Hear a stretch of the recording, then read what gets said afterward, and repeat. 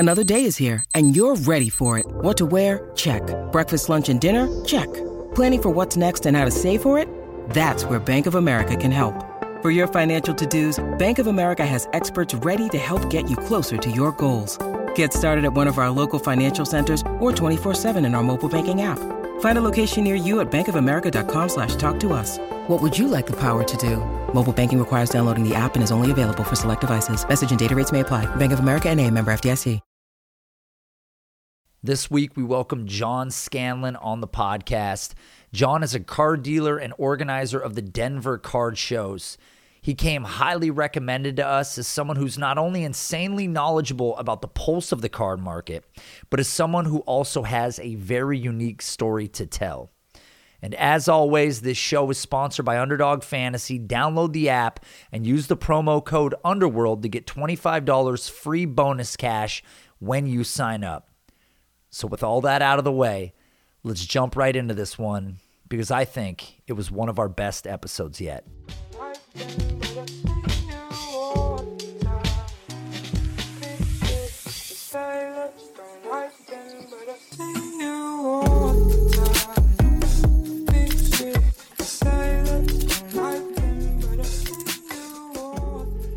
What's up, guys? Welcome back to Clear the Cash. I'm your host, Nate Liss. You can find me on Twitter at @AnOutragedJew. And as always, Mr. Jesse Bach is here. You can find him on Twitter at planet_fatness.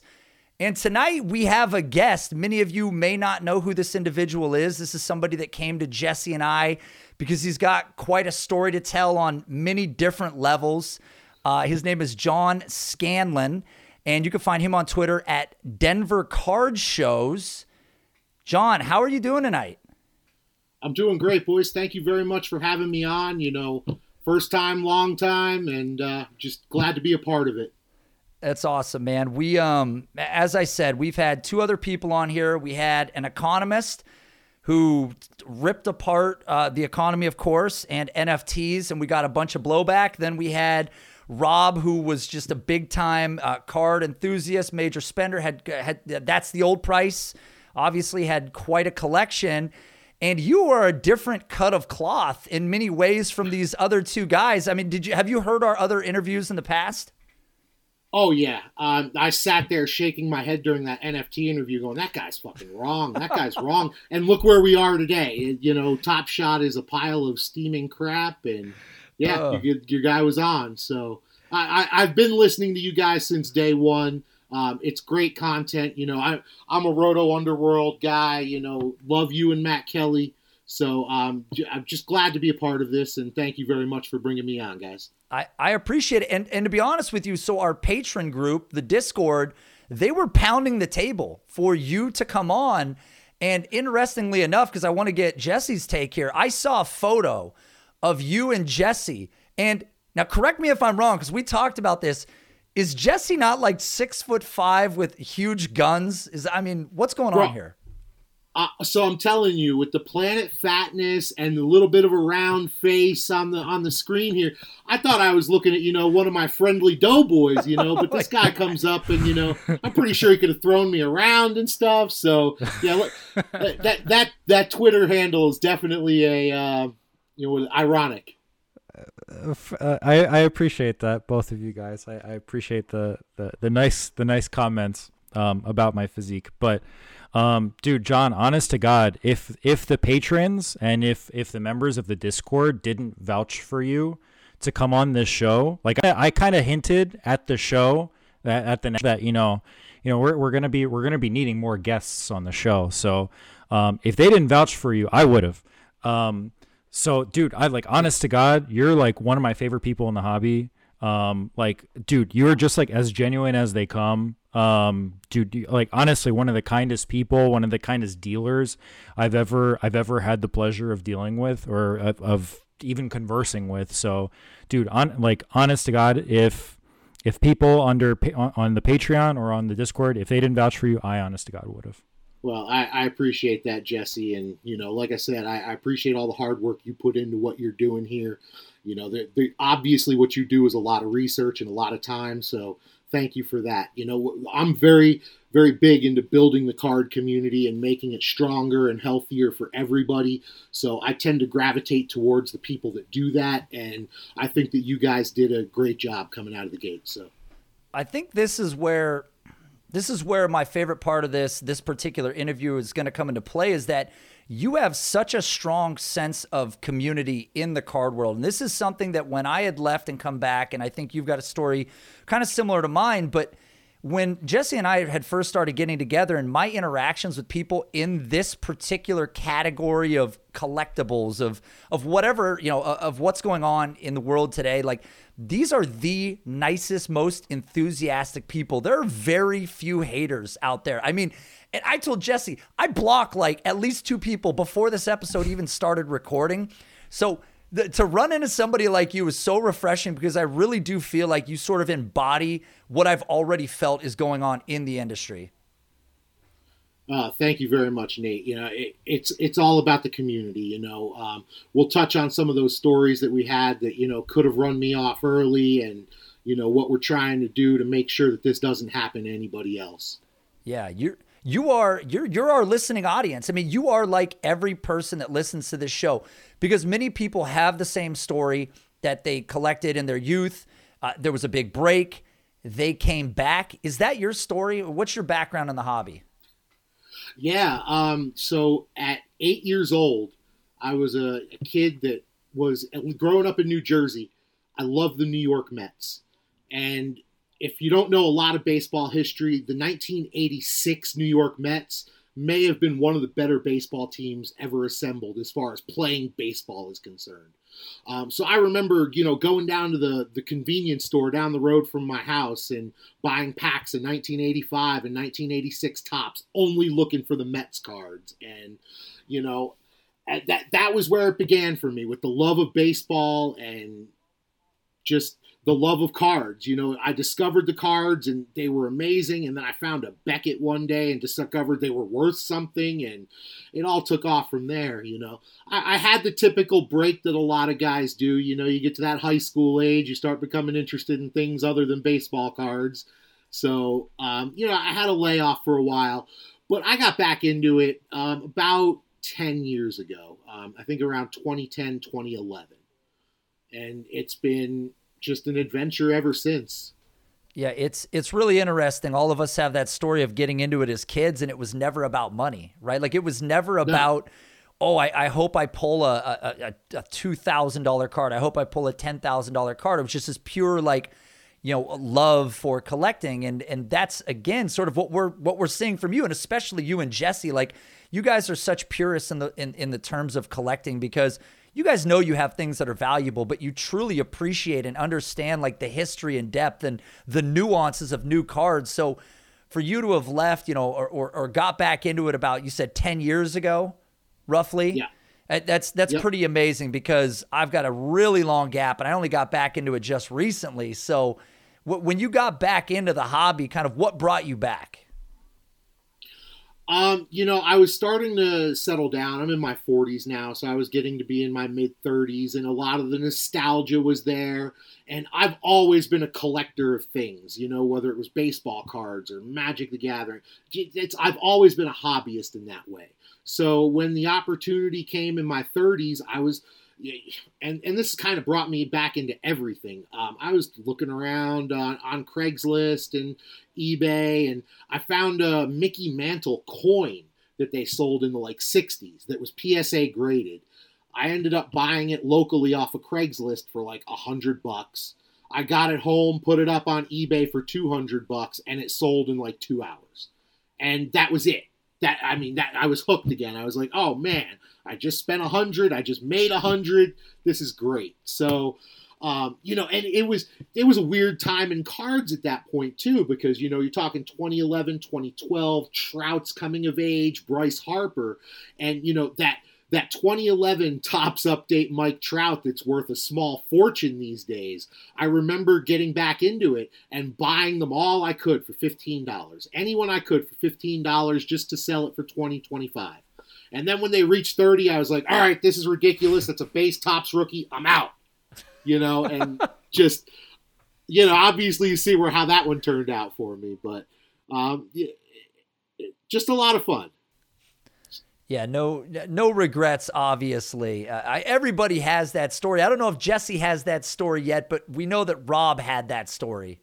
It's funny. It's John, it's funny that you mentioned that when you were a kid, money had nothing to do with your love of the cards. And that was absolutely true for me. But if it had anything to do with the cards, it was like my favorite card when I was growing up that my brother passed on to me was an 85 Topps, 85, 86, I can't remember, Topps traded Barry Bonds base. Just regular base, non-Tiffany, of course.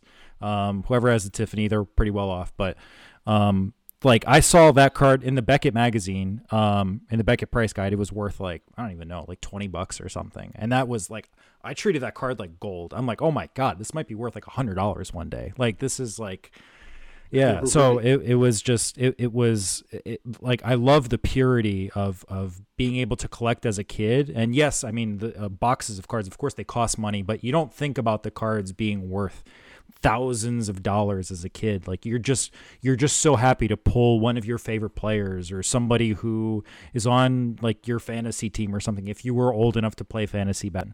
So it was an incredible time in collecting. And when you said that you came back in 2010, 2011, you said it was mostly nostalgia purposes, but is that are those transactions that you were able to make, for example, with that Mickey Mantle coin, is that something that kind of helped you stay in it, or is it maybe a combination of that and the nostalgia? The nostalgia was there. And I knew that, one of the things I was looking forward to in the next few years was starting a family. So, putting cards away for my kids was something that I wanted to do, hopefully get them interested in it as well. But to be able to make that quick flip, that quick $100 on that Mickey Mantle, that definitely was the hook that, jerked me right back in, and I was back for good. Now, I talk about purist as kids and that the money didn't matter, but as an adult, selling a card and profiting on a card feels incredible. And again, the idea that the sense of community and wanting to only do good is a huge part of the card thing, because you want sustained growth. You want more enthusiasm. There's a lot of younger people that are involved in this, and you don't want anybody to get turned away. But at the same time, if you're selling a card and you're listing it high and somebody's willing to pay that price, I mean, do you ever turn it down out of honesty? Oh, I mean, we're ultimately, especially at our age, we're here to do a quick flip. That's right. We're here to make a couple bucks. That's right. I mean, there's definitely things that I buy for just that hold purpose and that'll never go. But, that dollar is ultimately what we're here for. And, I've made the decision since that, this is something that I'm doing, to sustain my lifestyle. So you talk about using, sales to sustain your lifestyle. So Jesse told me that you're currently are you a dealer by definition, or what is your position in sort of the world of cards? Yeah. First and foremost, I deal. And then second of all, my thing is the shows and promoting shows and local get-togethers for the community. So, but first and foremost, I'm a dealer. I've got, thousands and thousands of dollars in eBay sales every month, that don't affect any of the trades and, any of that stuff. But when I promote shows, I promote shows. I don't set up at shows that I promote. There I'm looking to make sure all the dealers and all the people that are coming through are having all their needs met. So, so I guess when you're looking at me, my primary position in the community would be the promoter of the shows. But I mean, it's definitely with the backbone of the dealing there. So, and you're currently in Denver, as your Twitter handle Yep. would be. I hope you don't move, John. For the sake of your social media names, I hope you don't move. It would, yeah. I was gonna say it wouldn't be a good look for the Twitter names. Nah, for personal reasons. Once I got to Colorado, this is home. Awesome. I'm never leaving. Yeah, beautiful state. So, yeah, obviously, one of the things that we wanted to talk to you about is sort of along the lines of the conversation about community are these card shows that you are building. So, how many card shows have you organized or promoted so far? So I probably, before the pandemic, had promoted about 25 to 30 shows. They were smaller in size. We were about 30 to 40 tables at the shows, nothing really big. But post-COVID, we were presented with an opportunity when and I'm not trying to get political, but they moved the All-Star game away from Atlanta and Major League Baseball All-Star for political reasons. And once that happened, with the loosening COVID restrictions, we were given an opportunity here to really put something on special for the state. Now, I've been a part of this community for a long time, and I know that this area was ready to be put on the map as somewhere, hey, this is a great area for cards. There's a ton of great guys here, a great community. So we put on the big show. We filled up, I think, 185 out of 200 tables. And yeah, for a first-time show, we couldn't have asked for more. We had about 2,000 people come through as just people walking around. And I know that's not anything compared to the numbers that we just saw with the National, but we were very, very proud of what we built, and everybody had a great time. John, honest to God, with the show that I went to in Philly, I was hyping that show up a little bit on one of the episodes that Nate and I recorded. I don't even know if we had tables it was a big show. I mean, it took me probably a good 4 hours just to go through every section of the show, but 185 tables and the work, I can't imagine the work that it takes into organizing that. That's like gargantuan right there. So like what exactly went into from your end in terms of like organizing it? I mean, honest to God, like it was a shame that I wasn't able to make the show in Denver, even though I talked about it on the show. But I mean, I would love to make, future shows over there in Colorado. Well, I mean, as for what went into it, we had a small amount of time. I think we put together this show in about 75 to 85 days. So finding a venue, getting the word out, everybody knows that the Dallas shows right now are the big thing, other than the National, because they happen fairly regularly. So I made a point to go down to the Dallas show a couple months ago. I spoke with every dealer out there, let them know what we were doing, what we were building. I mean, I shook hands, kissed babies, did all the things out in the crowd that weekend, to make sure that people were at least saying, hey, Denver's got something going on. And, a couple of my friends are dealers that kind of travel to all those shows. They were in Wisconsin for the Dell show. They do the Dallas shows all the time and stuff. So they were out helping put the word out and letting them know what we were trying to build and what we were trying to do. And it all came together great. So obviously you had a ton of success with this first show with filling 185 out of 200 tables. I don't think you're going to have a problem filling 200 tables moving forward if the show will continue and still be a thing. So I wanted to see if there will be if there might be future shows out in Denver moving forward that you might organize. Oh, 100%. First of all, now that I'm back and have a little bit of downtime from my show and the National, we're going to start working on some of our more localized shows.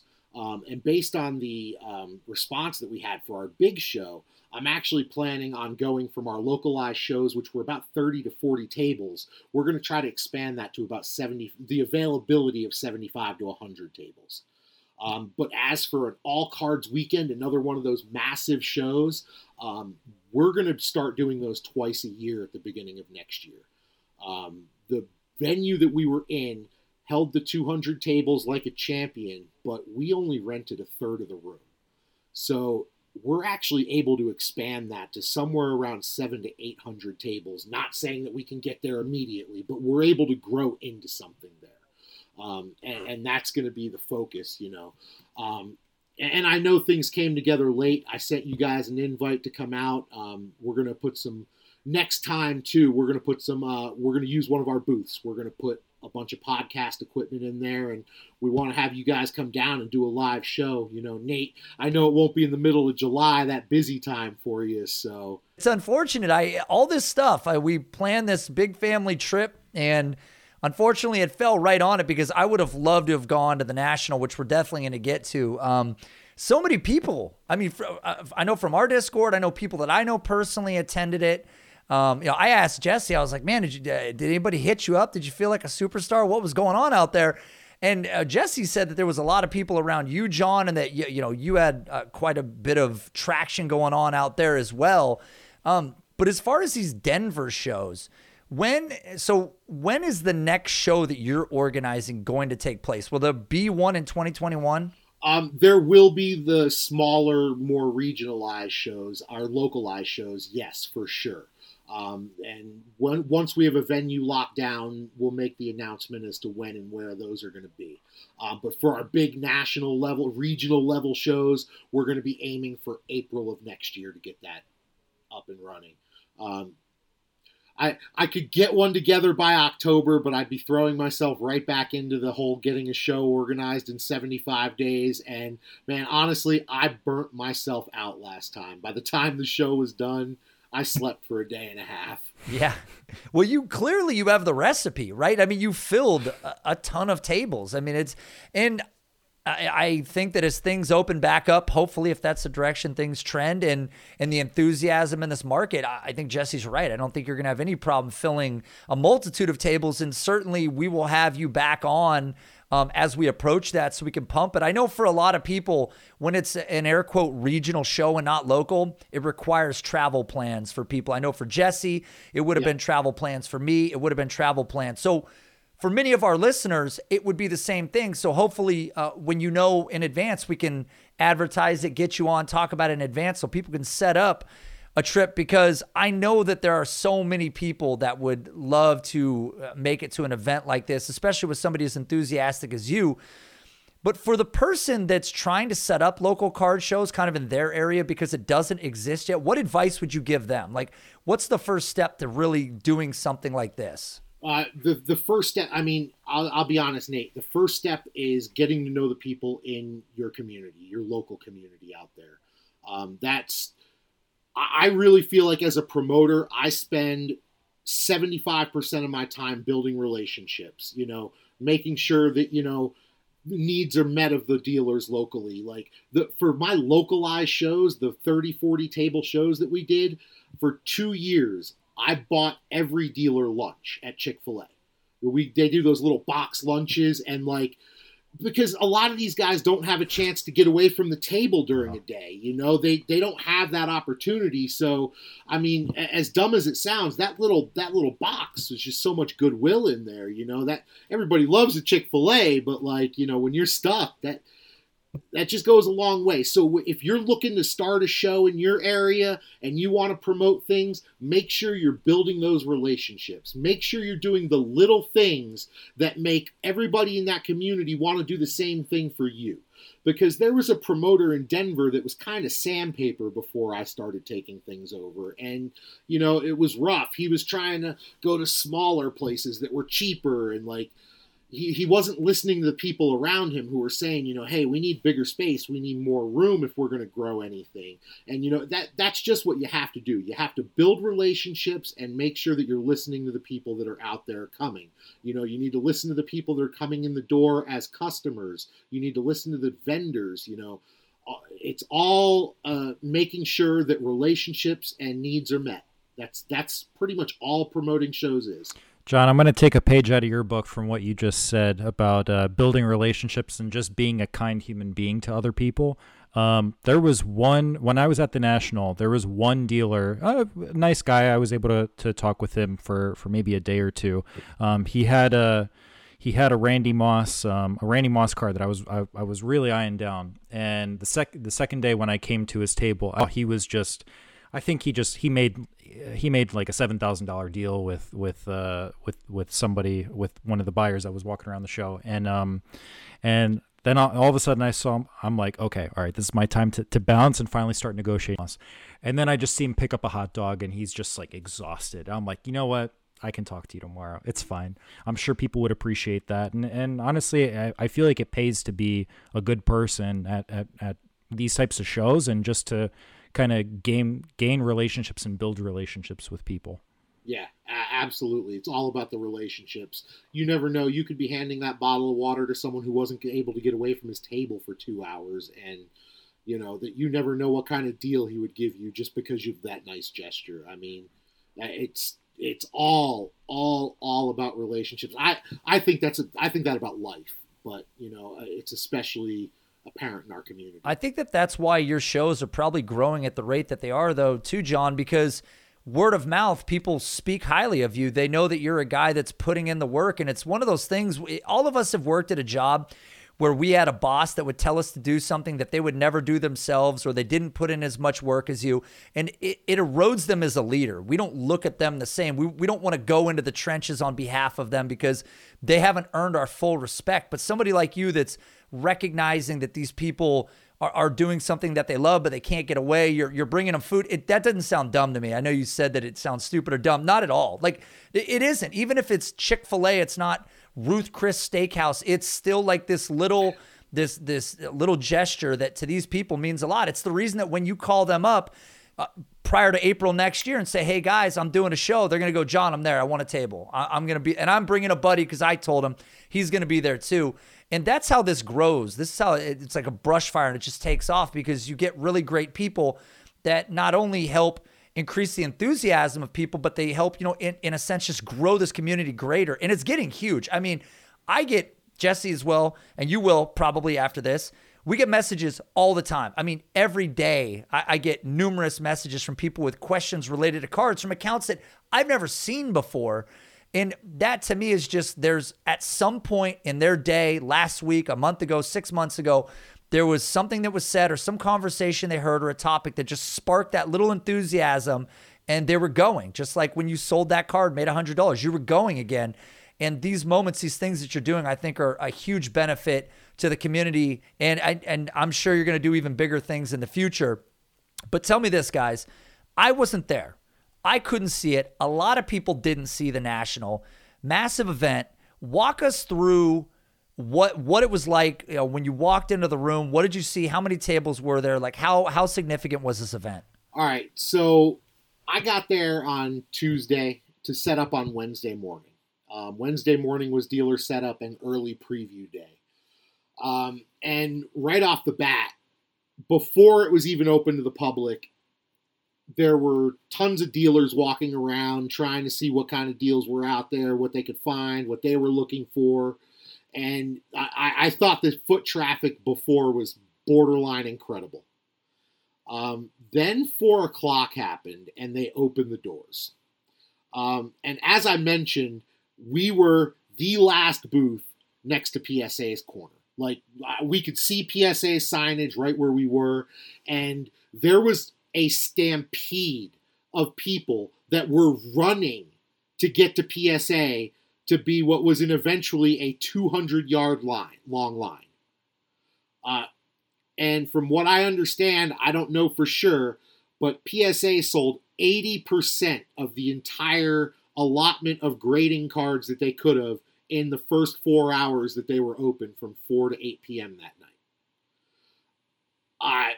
I have no idea what those numbers were, but it was absolute madness. And as for the show, again, I mentioned I've never been on the dealer side of the table at this show. From the time the show opened on Wednesday until the time the show closed at 5 p.m. on Sunday, there was a line of people everywhere. There were people in front of all the tables. Now, I've done so much promoting of shows in the last few years, I actually hate being tied down to a table.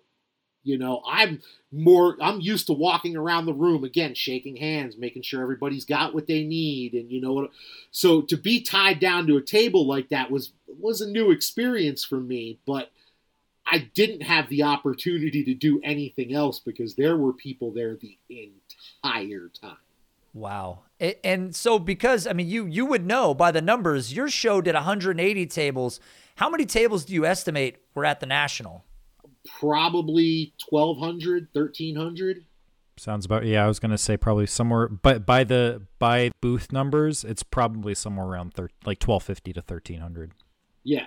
Yeah, like I know all the numbers don't go all the way up, but like it's absurd. Like it's funny because they've got a big map that was in a magazine of the whole layout of the place, and you know it was the program for the National. So I get home and I'm showing my girlfriend, and I was like, "Hey, baby, this is the National." She's like, "Oh, wow, that's neat." And then I took my finger and I circled like a little island, and I was like, "That's the show we just did." And she was like, "Oh my god!" So. Yeah, perspective. I mean, that's really what it comes down to in that case. And so here's a question, because some of my buddies who got into cards because of the show that Jesse and I are doing, they were texting me. They're like, you got to go to the National. PSA is doing grading on the spot. Is that true? Is that what they were doing there? Yeah, they were doing it on the spot. As a matter of fact, like you could hear every couple of seconds there was this little high-pitched kind of machinery noise, and after a couple days we'd put it together. That was their slab machine, their sonic sealing machine every time. And then, you know, we started thinking about it. It's like the minimum that they're grading there is $250, and we're hearing that sound every couple of seconds.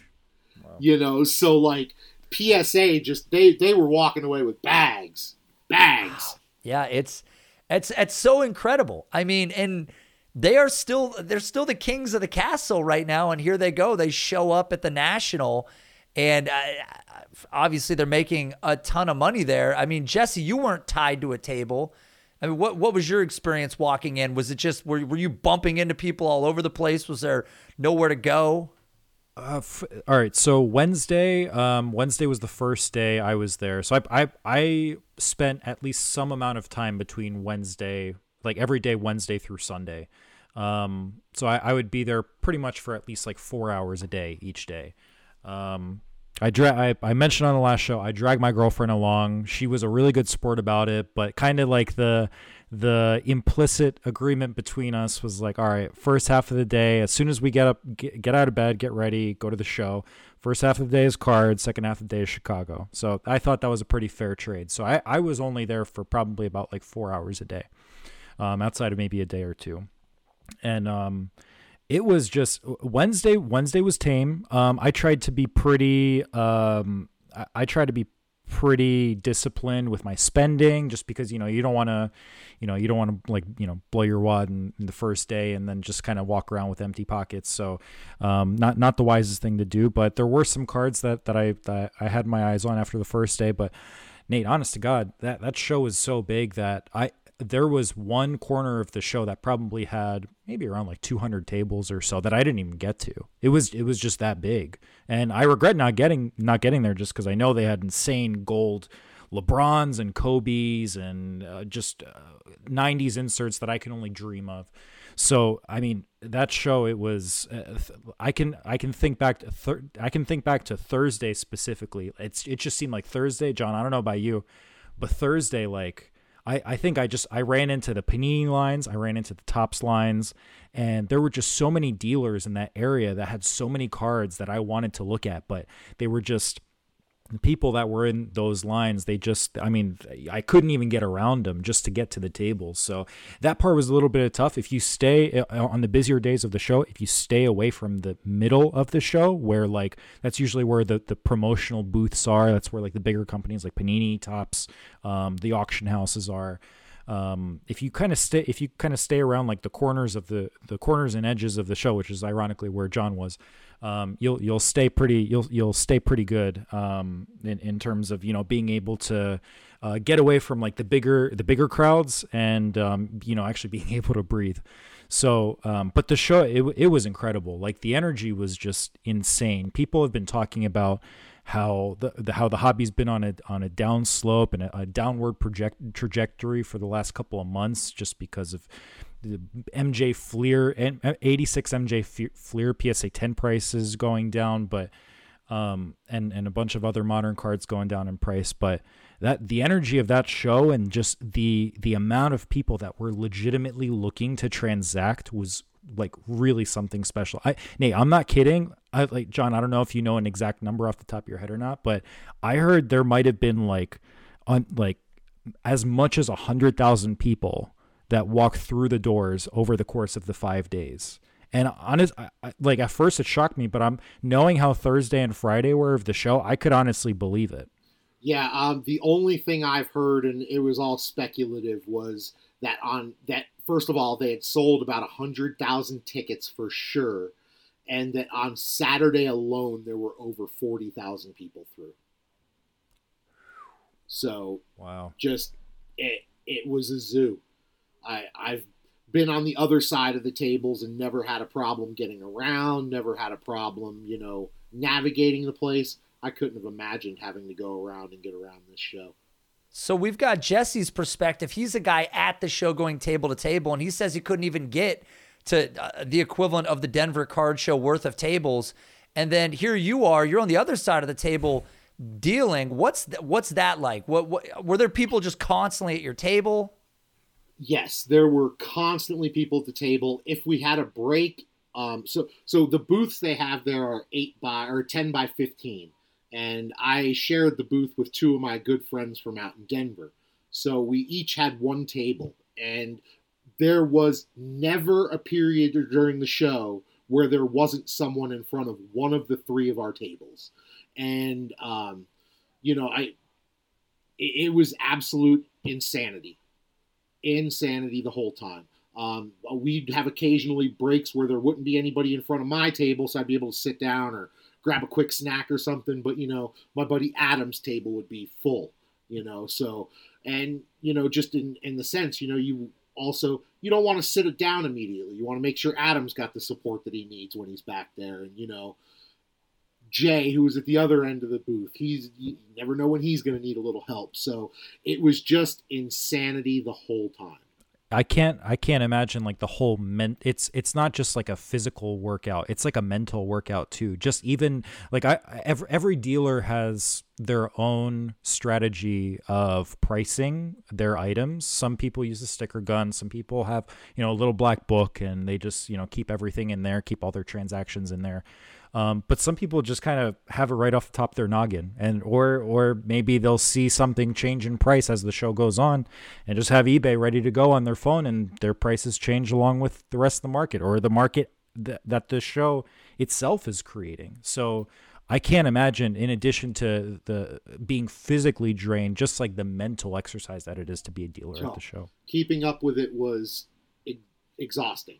I was not prepared for this in the least. I thought I was, especially with the experience that I have with shows specifically, but nothing I've done could have prepared me for just how wild this whole week was. I think Jesse, he makes a great point. Just the idea that you would need to do just so much mental gymnastics to like keep track of prices, and this guy asking this, or even worse, if somebody comes up, it's not just, hey, how much do you want for that? It's, hey, do you want to make a trade? This is what I have. And now taking into consideration what it is that they have, if it's unslab, what the quality is, what it goes for. Like, I imagine that all of that is just, like Jesse said, exhausting. Oh, 100%. I'd planned to go out to some of the trade nights that were going on out there. I'd planned to go out to a few nice dinners with some friends while I was there. The only thing I did after those shows were over was I went to the hotel room, I put on some Netflix, and I went to sleep. And it was crazy. I got an Apple Watch that keeps track of the steps, and I'm not sure how, but in that 10 by 15 area, somehow I'm still putting in 15,000 steps. Like, what? How does that happen in a space that small, John, you and I had a little side conversation at the show one of the days that I visited your table. You were saying that you had basically like a whole case worth of a certain sports cards that you were just able to turn over in like a day's time. Did you feel like while you were at the show that you almost felt like you needed to race to buy more inventory just to turn it around in that time frame? Yeah. So there were two things that really surprised me about the show, and give our listeners here a little tips as to where things may be moving. I sold a lot of baseball. I sold a lot of basketball. I sold a lot of football, but three things at the show really stood out. One was UFC.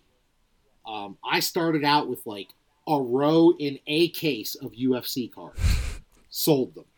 Okay. Filled it up with 2 rows, sold them. Filled it up with 3 rows, and so I'm buying as much UFC stuff out there as is coming up to my table as I can just to fill this demand.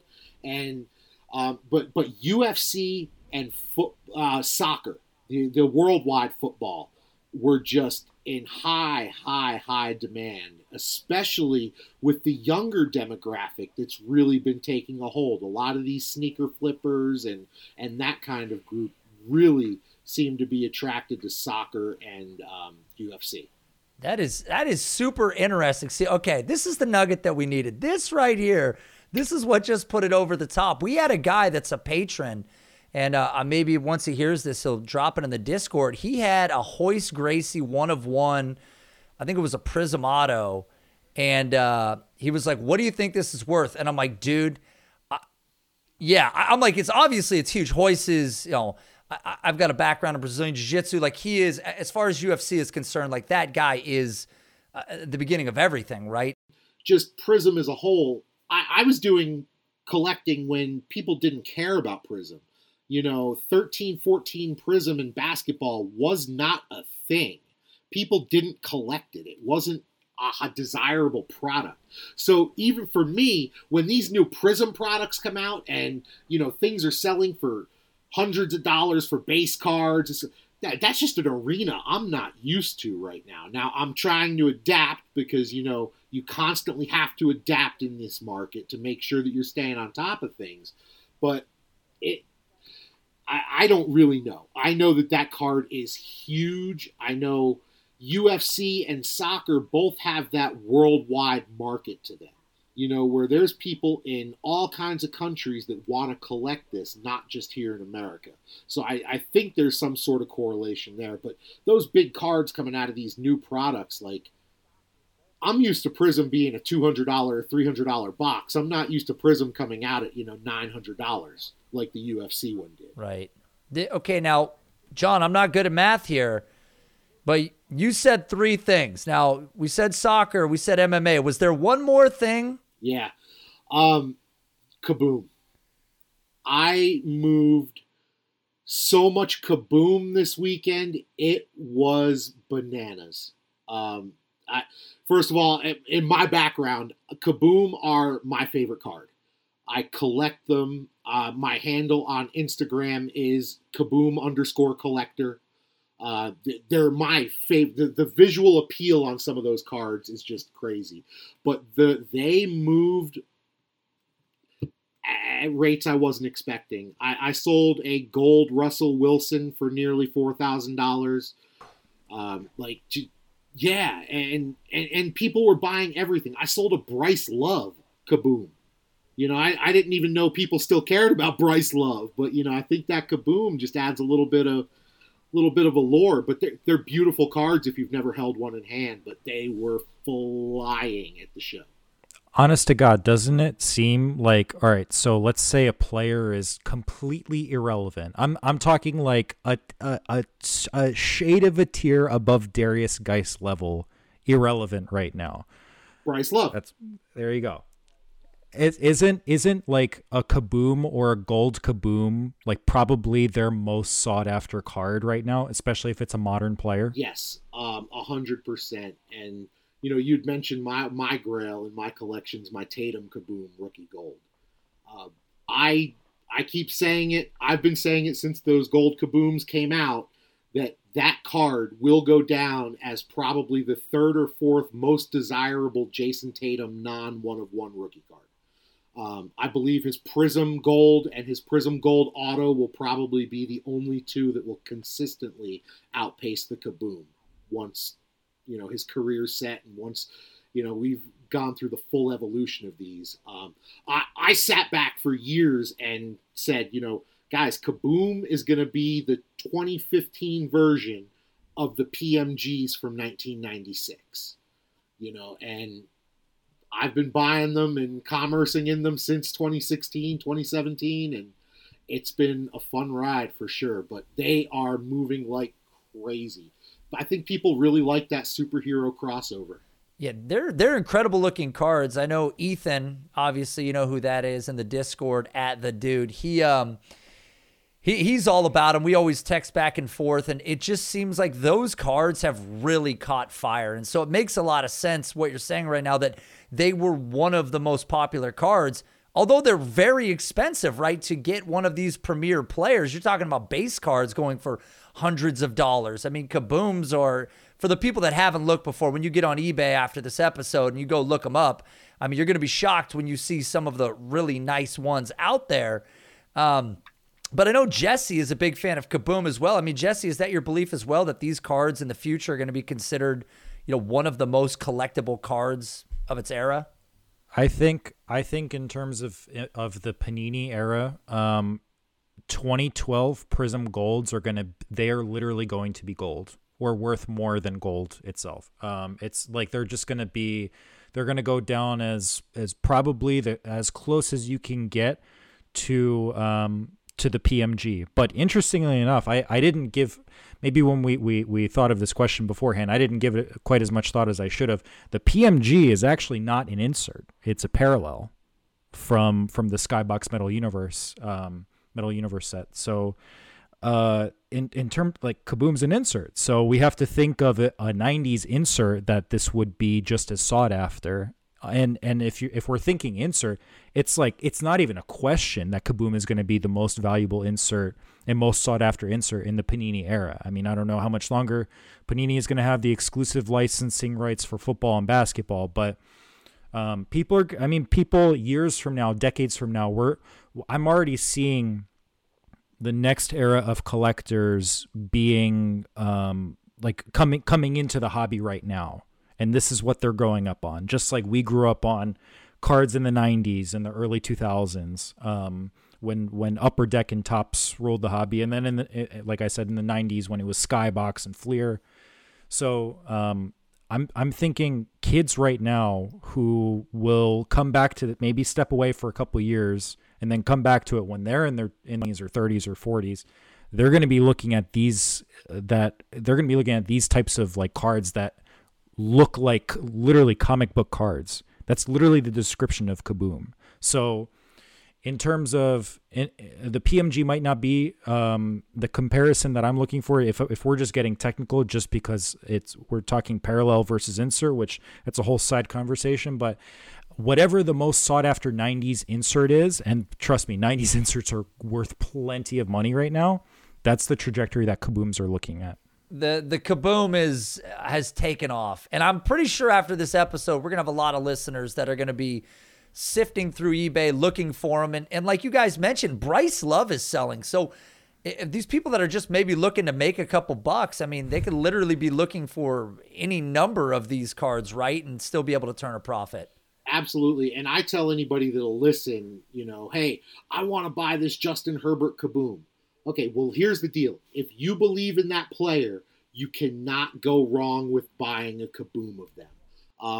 Because even if the player were to somehow break his leg, never play again, the Kaboom is still going to have collectability.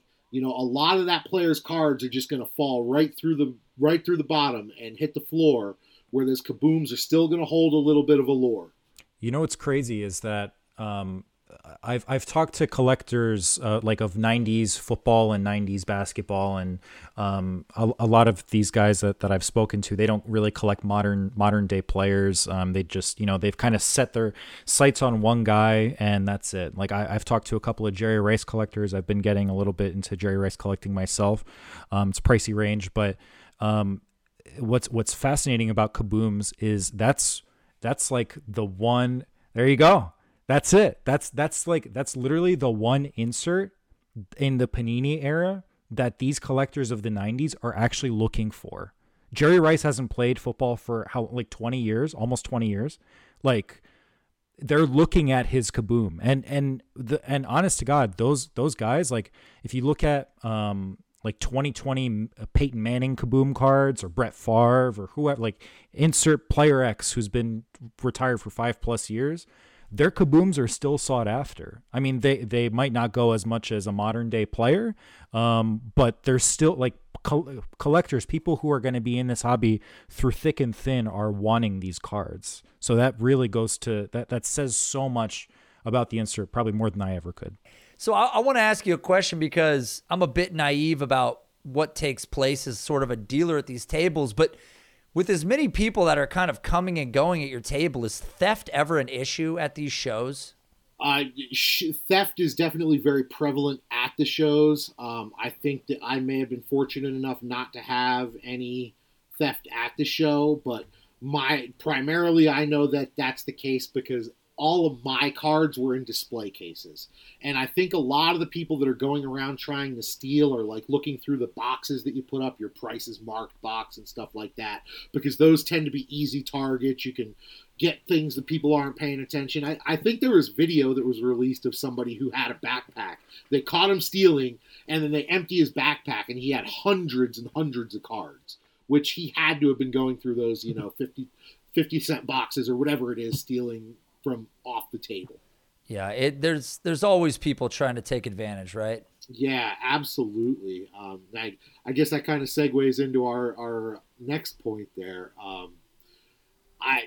When my son was born in 2015, I decided that it was time to put an heirloom card away for him. So I started doing a little bit of research and decided I was going to buy a Michael Jordan card and put it away.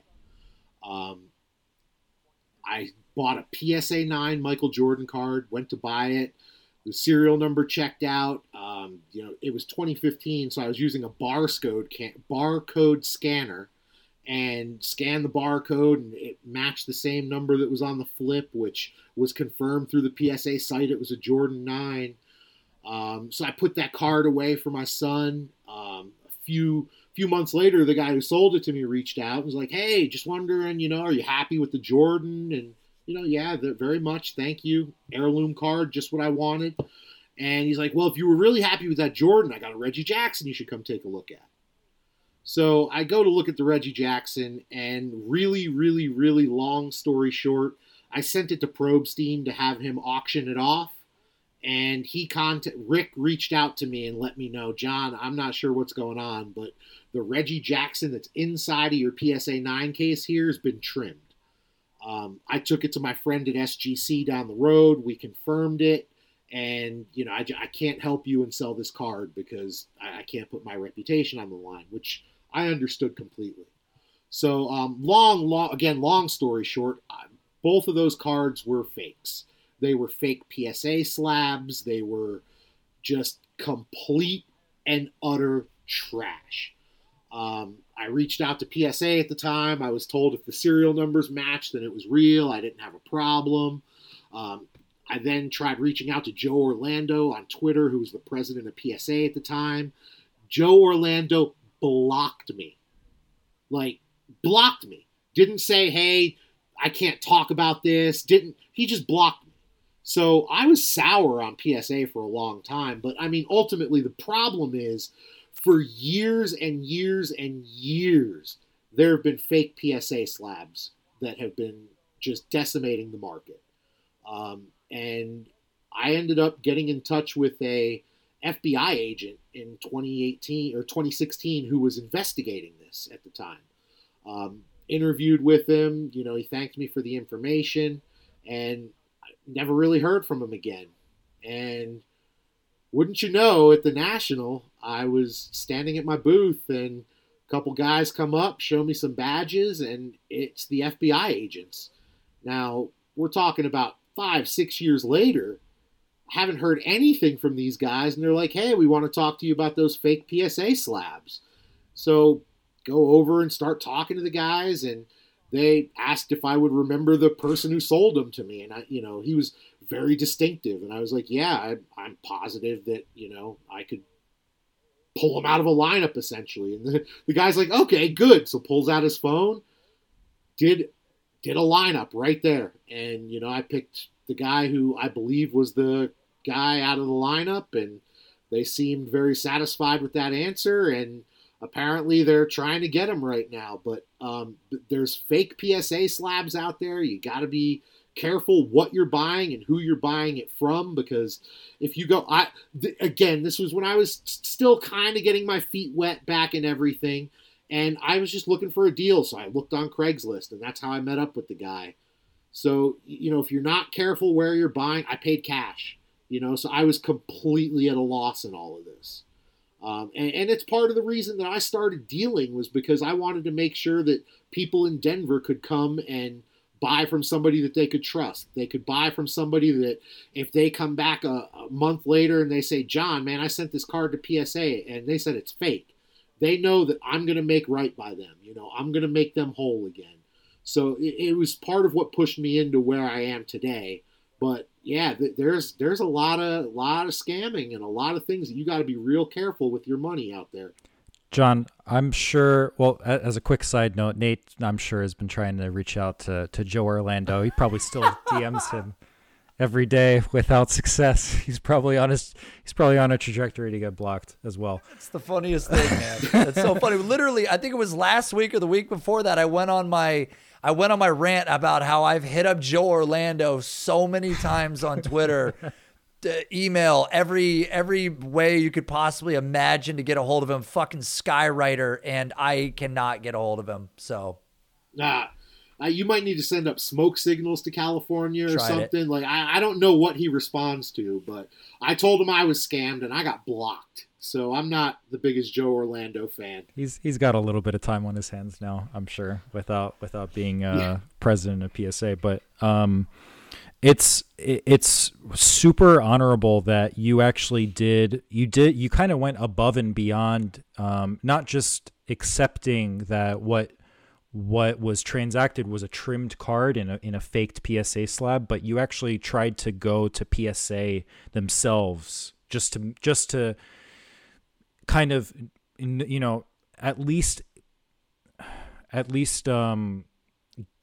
the issue known to them that, dude, your slabs are being faked. That is a thing that is going on with PSA slabs. And I know Nate and I have talked on previous shows about BGS and how they're getting shit on left and right with their slabs being faked and with their lack of response to them. But that's a whole other discussion. But you really went out above and beyond to try to at least make this issue known and make other people aware of it to the point where the FBI got in touch with you.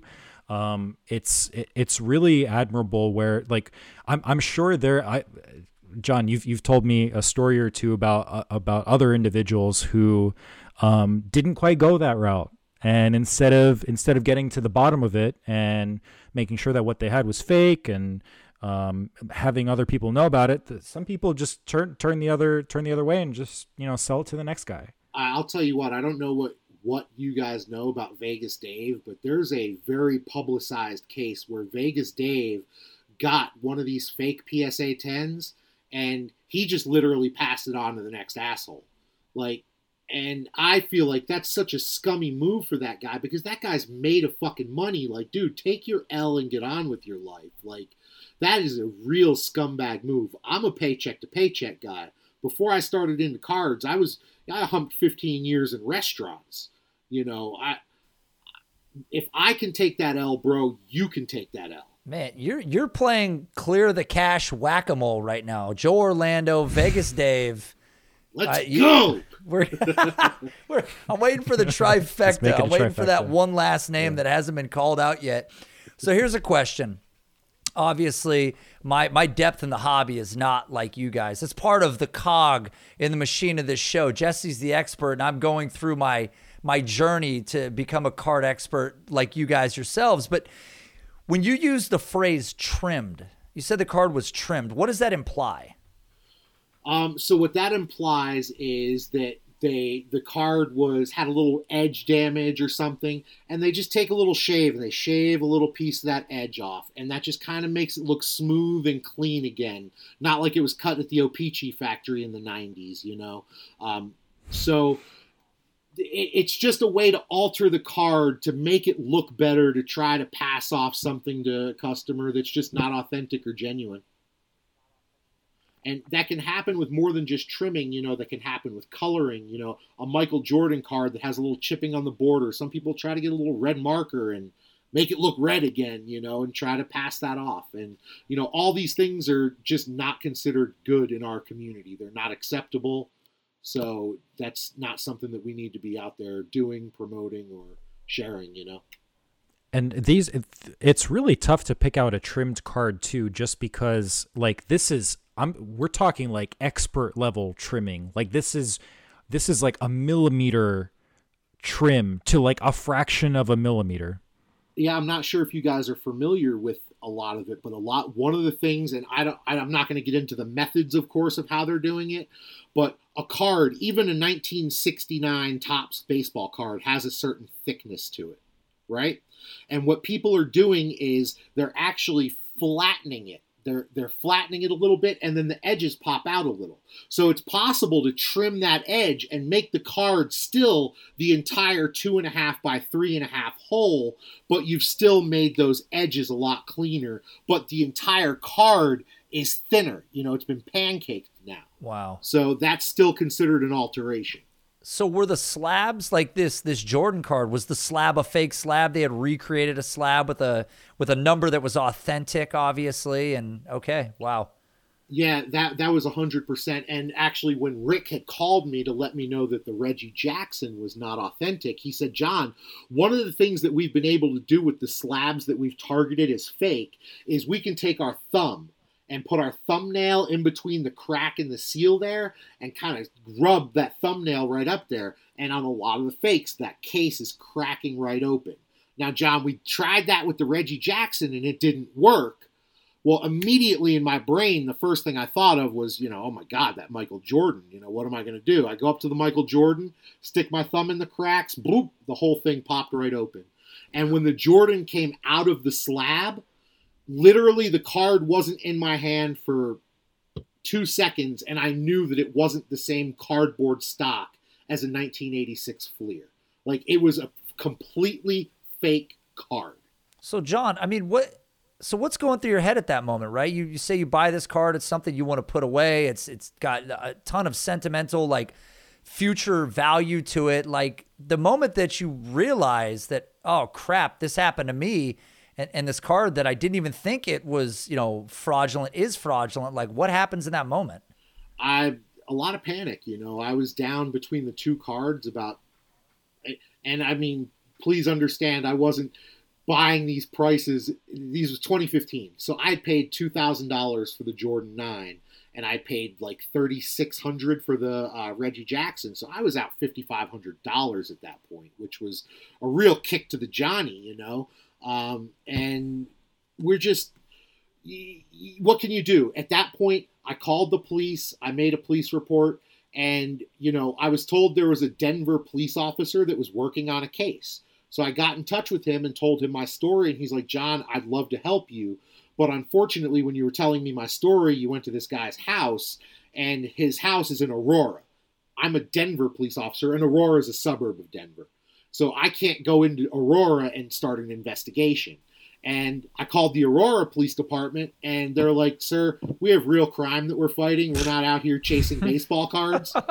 So, I was kind of just up shit creek for a long time until, I started reaching out to other people who I'd heard this had happened to, and then got in touch with the FBI. And, I really wanted to do anything that I could to make sure that we try to get this guy, try to put this guy away, because it doesn't make sense that he's out here just ripping people off. I would not be shocked, but I believe that the general population would be absolutely floored to find out the amount of fake Michael Jordan PSA cards are in people's collections right now.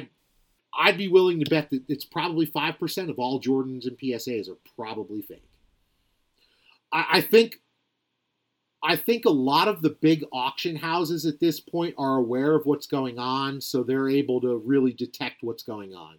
I don't think you're getting something like that by PWCC. I don't think you're getting something like that by Golden or Heritage. But what these guys did was they would find power sellers on eBay that don't have that type of following. And they'd be like, hey man, I got this Michael Jordan PSA card.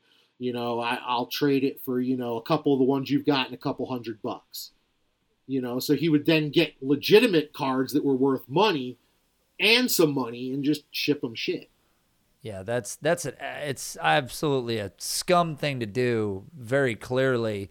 And you've now seen FBI members twice, and this is 2015, so it's 6 years later now, and this guy's still out there, it sounds like still selling fraudulent cards.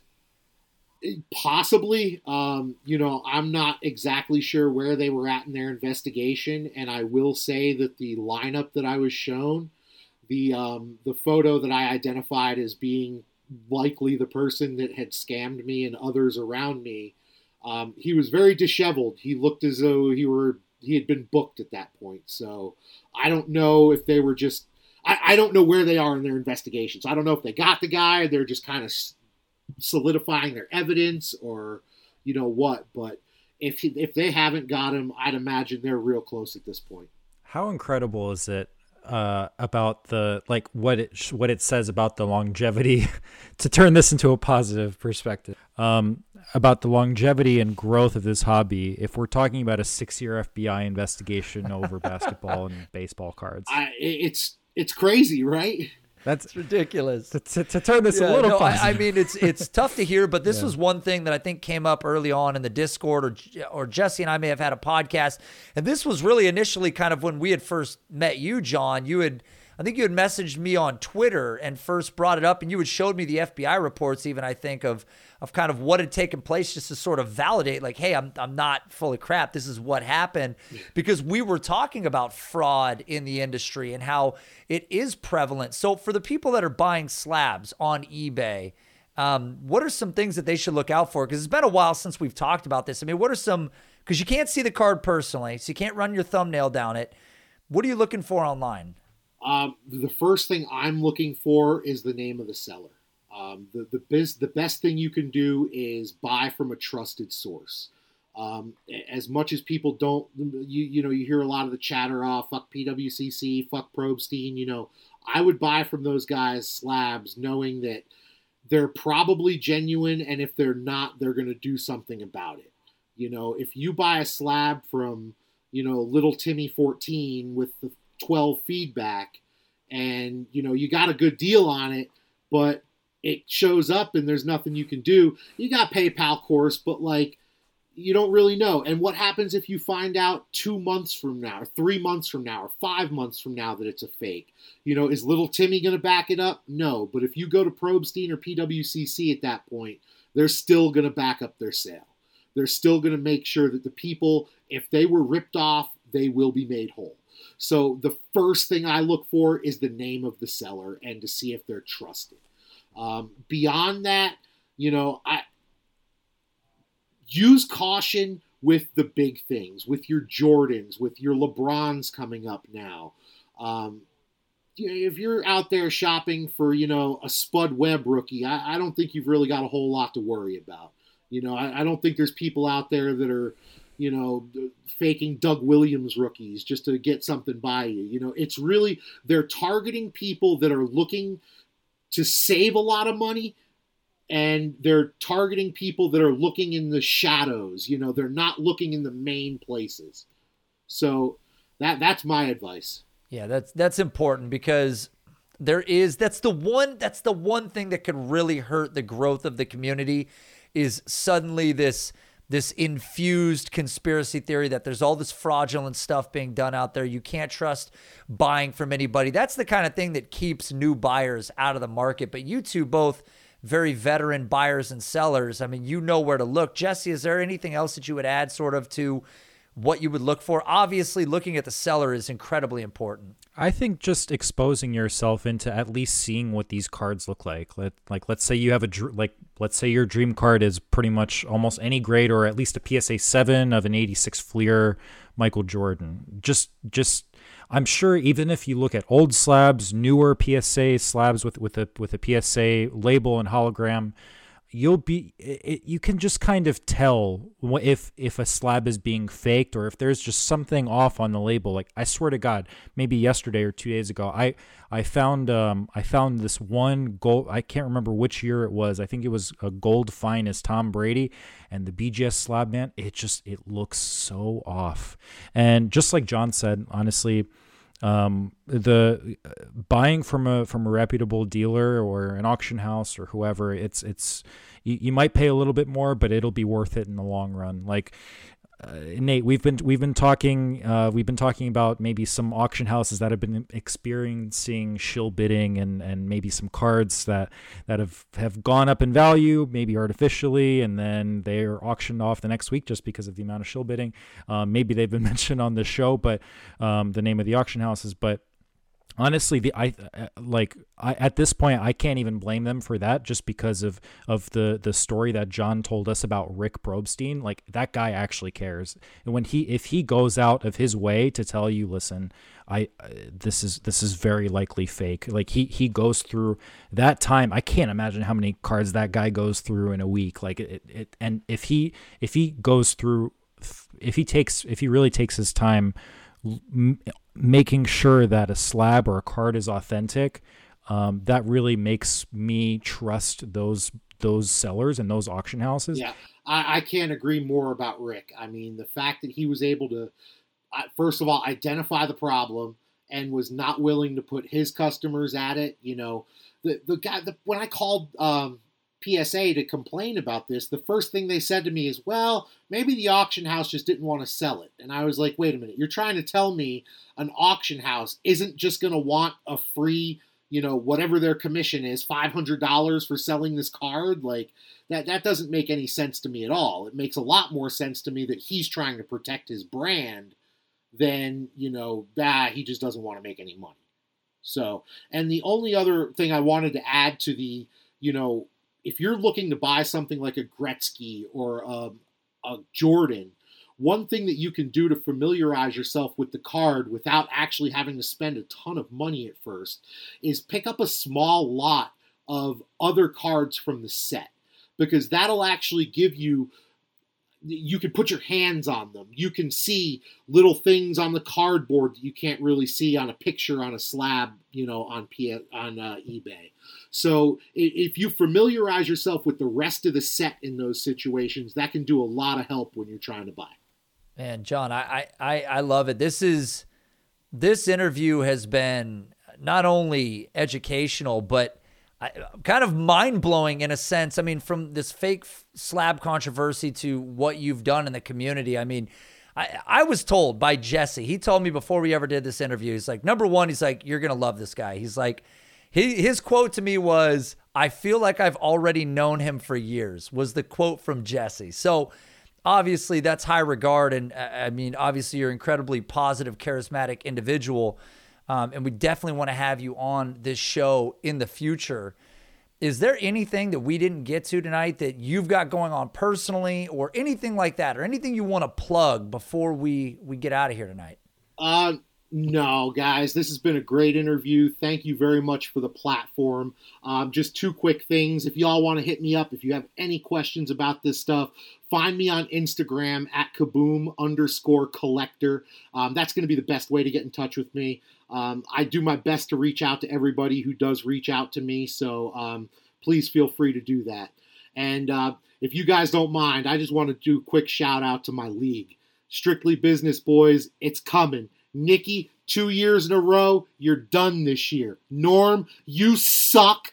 Strictly Business. We love this, guys. I love fantasy football, and to be on this platform has been an honor. It's been a lot of fun. Thank y'all for everything. Yeah, man, absolutely. No, you were a great interview. Again, we've done two others. I would be lying if I didn't say that this was possibly my favorite of the three so far. You were absolutely great. And I know Jesse spoke incredibly highly about you. So thanks again for coming on. Of course, guys. And if y'all have any questions about anything too, please, y'all know where to find me. Absolutely. All right, John. Well, thanks again. All right, guys, we will be back next week on Clear the Cash.